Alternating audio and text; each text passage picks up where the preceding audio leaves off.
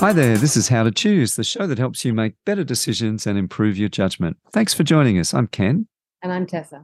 Welcome to Season 3. In this, our third season of How to Choose, we're exploring the topic of thinking problems and biases.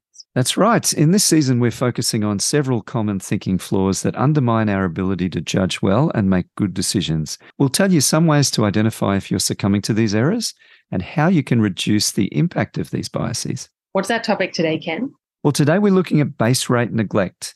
But before we talk about what that is, I asked several of our listeners the following question, and you can have a think about it too. Tom is introverted, quiet, tidy, and very organized. Is Tom more likely to be a librarian or a tradesman? I would say a librarian. Us tradesmen tend to be more ADHD, more cluster-brained. More likely to be, in the stereotypical way, a librarian because of his character traits. But certainly they could be very fitting to a tradesman. My gut instinct is to say a librarian. You know, I would probably argue he would be more likely to be a tradesman. But that's coming from someone who probably, I think I'm a bit of an introvert myself. And my first thought was I kind of pictured myself as a librarian, and then I pictured myself as a tradesman. And I think a tradesman would be a more peaceful life than a librarian. I think I'm going to have to claim not enough evidence there. However, based on the description of personality, I would imagine he might be more attracted to a career as a librarian rather than a tradesman. I mean, if the tradesmen I know, they tend to be loud and messy, but I probably know more tradesmen than male librarians at any rate. I know quite a few female librarians, but I think I'd need to know a little bit more about Tom before I could make a call. A tradesman. Every librarian that I've ever known, and I've known, I want to say, more librarians than the average kind of person, based on no empirical research, just my anecdotal evidence. There's a chaos element in every single one of them. And so they might be kind of, tidy, and they might be organized, but they're not quiet, or they might be quiet and they're organized, but they're not tidy. They know where their things are, but there doesn't seem to be any obvious sort of system. Librarian. I'm trying to think. I think my best friend, who's very extroverted, works at the library and she loves it. I would still say librarian, just because I feel like a tradesperson would probably need to do a lot more communication that's not regular. It would be a lot more maybe negotiation, a lot more bargaining, a lot more of that sort of impromptu conversation. So that would be my guess. Say the description again of Tom. Yeah, so he's introverted, quiet, tidy, very organized. Quiet and very, probably librarian. Wow, Ken. So most people went for librarian, but such different justifications for the reasoning for giving that answer. There was definitely a bit of availability bias on display here. And some people seemed like they were starting to consider the base rate, realizing that they knew a lot more tradespeople than they did male librarians. So do we have a right answer? Not necessarily, given that it's a hypothetical, but let me start with this.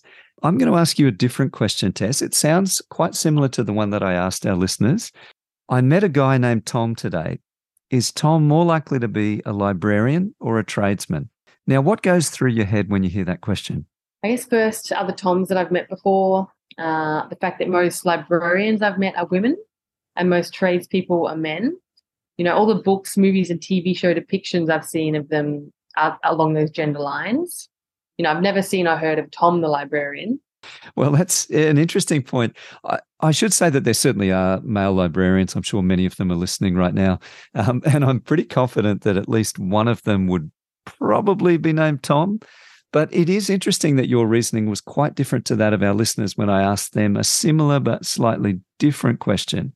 Our thought processes are different because we're given no information apart from gender. We're more likely to think how many men are tradesmen and how many are librarians. Now, most of us don't know the proportion of tradesmen and librarians in our population, but we might at least try to guess what that is.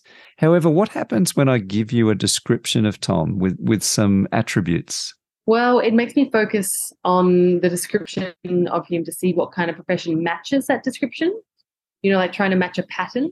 Yeah, absolutely. We're focused on using the pattern to create a bit of a mental story about Tom, perhaps filling in some blanks and matching that to our mental picture of a librarian or a tradesman. We tend to ignore the question of prevalence. So it isn't stupid to guess that Tom is a librarian? No, not at all, because we can see characteristics in Tom that match a pattern that we've observed in librarians. But the issue is that we're forgetting a key point, and that is there are far more tradesmen than librarians. In Australia, at least, there are 1.6 million out of a population of 25.7 million people who would identify as tradespeople. And now that's about 6% of the population.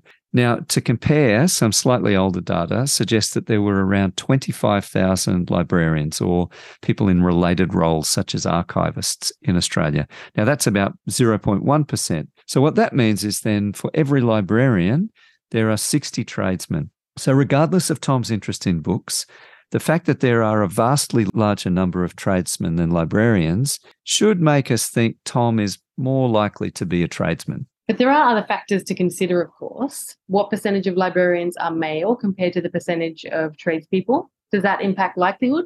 What if we found out that Tom was confined to a wheelchair?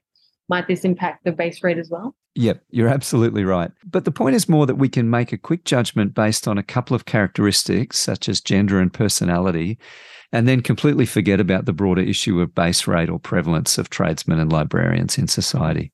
Now we're moving to the realm of probability and mathematics here, aren't we? Yes, in broad terms, but be reassured, you and I don't have to know how to calculate the base rate probability in order to be aware that it's a factor worth thinking about. So whenever we're making judgments or decisions that rely on the likelihood of something happening or the likelihood that something is true, then we should pause and consider base rate. But having said that, can I bring in a little maths? Look, Ken, I'm always keen. I haven't done it since high school, but I've always loved math. Yeah, and look, I'll put my hand up here. I have a science degree and I have taught junior maths at high school, but I am in no way, shape or form a mathematician either. So with those disclaimers, let's proceed. Now, when people are calculating base rate, we can obviously have a simple figure like the number of registered tradespeople. It's a simple matter of finding that figure that someone else has tallied for us during a national census. That's pretty straightforward. But base rate can also be a bit more complicated. It can involve the calculation of the number of what are called false positives and false negatives. Now, I won't linger on this too much, but we have provided a link in our show notes to a nice little website called mathsisfun.com that explains it very well. Now, if the name of the website Maths is Fun causes you to roll your eyes or provokes nasty flashbacks to high school, don't be alarmed. I will try to give you a simple example. All right, you ready, Tess? I'm ready. So let's imagine someone in your household recently acquired a goldfish. You've started getting a rash on your arms, and your first thought is to say, this can't be a coincidence. It must be the fish. However, you then remember that it is quite common that people notice two things that have happened at the same time, and then to assume that one has caused the other. So the technical term is to confuse correlation, where two things have occurred at the same time, with causation, where one has caused the other. I think we've talked about that in a previous episode. If not, we'll aim to talk about it more another time. Look, we have, Ken, fleetingly. We'll put a link in our show notes, but it's a really important idea, so worth diving into causation and correlation. But let's say for the moment, Tess, that you are very aware of that trap of causation and correlation, and instead you want to investigate properly to see if the rash might be caused by the fish. Now, when you talk to your doctor, you find out that, in fact, there are tests that you can take that are 80% accurate. Well, what does 80% accurate mean? Well, in the case of the mysterious arm rash and the goldfish, there are 4 possible outcomes from the test that you've bought from your pharmacy, which can be nicely illustrated in a simple 2x2 matrix. And given that this is a podcast, you have to visualize that matrix in your head, I'm afraid. But if a person is allergic to goldfish, the test will either show that the individual is allergic, so that's a correct result, or it could show that they're not allergic, which would be an incorrect result, and that is known as a false negative. So we could say that maybe 10% of the time there are false negatives when you take this test. Now, if a person is not allergic to the goldfish, the test is either going to show that they're not allergic, right? That's the correct result. But it could also show that they are allergic, and that is another incorrect result, which is known as a false positive. And we could say that in this case, that 10% of the time, you will get a false positive result to the test. Now, here is where false positives and false negatives create a lot of confusion, because on their own, they won't tell you whether or not you have got an allergy to goldfish. There is another really important figure to consider, and that figure is the base rate of goldfish allergies in the broader population. So simply put, if goldfish allergies are extremely rare, then it is extremely unlikely that you are allergic to goldfish. It is more likely that there has been a false positive from the test that is suggesting you are in fact allergic. So the likelihood that you are allergic there is affected by the base rate as well as the accuracy of the test. Now, at this point, I will stop the maths lesson and I will point you to Maths is Fun. And I can only, as I say this, I can only think of a former guest on our show, Doug Braden, who felt the calling to mathematics when he left the police force. So go back to season 2 if you want to have a listen to that one. But maybe try Maths is Fun and you can ponder this a bit more. And again, it's fine if you find the maths confusing, but always pause and consider base rates when you're considering the likelihood that something is true or the likelihood of an event happening. I think there's another related thinking flaw in all of this. We tend to see ourselves as exceptional, don't we? We might see others becoming very ill because they neglect their health, but think that would never happen to me. Or we see other people making really bad relationship decisions and think, I would never do that. Yeah, that's an important point. At least in Australia, we have a strong cultural reaction against the word average. Nobody wants to be average. We all want to be above average. But statistically, that's where most of us are going to sit on the bell curve. Of course, we will be better than average at some things and we'll be below average in other things. But in many areas, we're average. I might have quoted this line before from the American radio show, The Prairie Home Companion. But at the start of every show, the narrator would introduce the fictional town of Lake Wobegon by saying, where all the women are strong, all the men are good looking, and all the children are above average. And it's a humorous quote that pokes fun at our sense of exceptionalism and our poor understanding of statistics. All right, well, listen, apart from the unlikely scenario of skin rashes and goldfish both arriving in the same week, where else might we bump into base rate neglect, Tess? Well, it's really just any situation when you're evaluating the likelihood or chance of something being true or something happening. Making a judgment on the likelihood of Tom being a librarian is one. What about some of the assumptions people make around gambling? Sports gambling is an extremely high-profile form of gambling at the moment in Australia, unfortunately. Yeah, and look, it's a terrible blight on society, in my opinion. Yeah, I completely agree. And they often seem to offer you great odds at winning. You only have to guess, say, the first point scorer in a football game and you can win. And the odds on offer seem really, really good for the players who score lots of points. But does anyone sit back and look at the statistics to see how often that particular player scored the first points in a match in the last couple of seasons?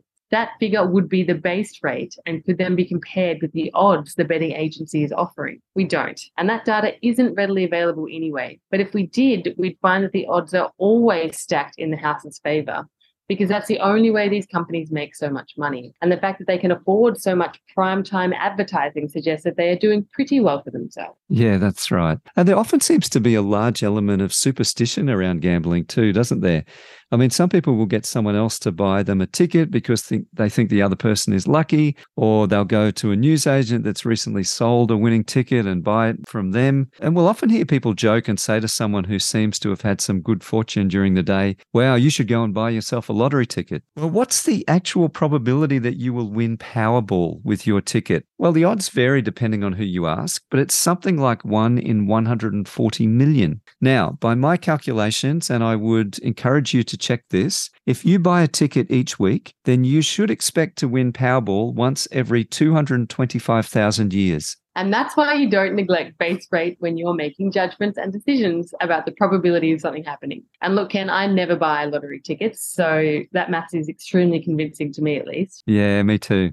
And listen, you can apply the same scrutiny of base rates when you're considering investing time in any new project. In The Scout Mindset, Julia Galef tells the story of how she had aspirations to be an actor. One friend had encouraged her to ignore the odds. Everything's a risk, but if you want it, you should go for it. If you worry about failing, well, that's just going to be a self-fulfilling prophecy. But Galef did look into it and found out that the median annual salary of actors who were members of Actors Equity was only $7,500, and less than 35% of the members of Actors Equity got any acting work at all in a given year. So she spoke to another friend who was in show business, and that friend gave her more grounded advice, basically said, it's really tough. That doesn't mean that you shouldn't do it, but consider, is acting the only career that you could be excited about? All right. Well, what's your key takeaway from this episode, Tess? For me, it's about, when you've got a really important decision, it's worth taking the time to establish the base rate. We really can't make an informed decision without it. And even if it's something that will take a little bit of research, it's worth doing. For me, it's also being careful about forming judgments purely based on gut instinct or even pattern matching. It's pretty hard to argue with cold hard statistics, isn't it? Well, thanks so much for joining us for another episode of Season 3 of How to Choose. Make sure you jump in and listen to our next episode where we will talk about optimism bias, which is something that I suspect both of us might suffer from a little bit, Tess, being natural optimists. I think you'll be right, Ken. And don't forget to follow the show and tell your friends about us too. Bye for now.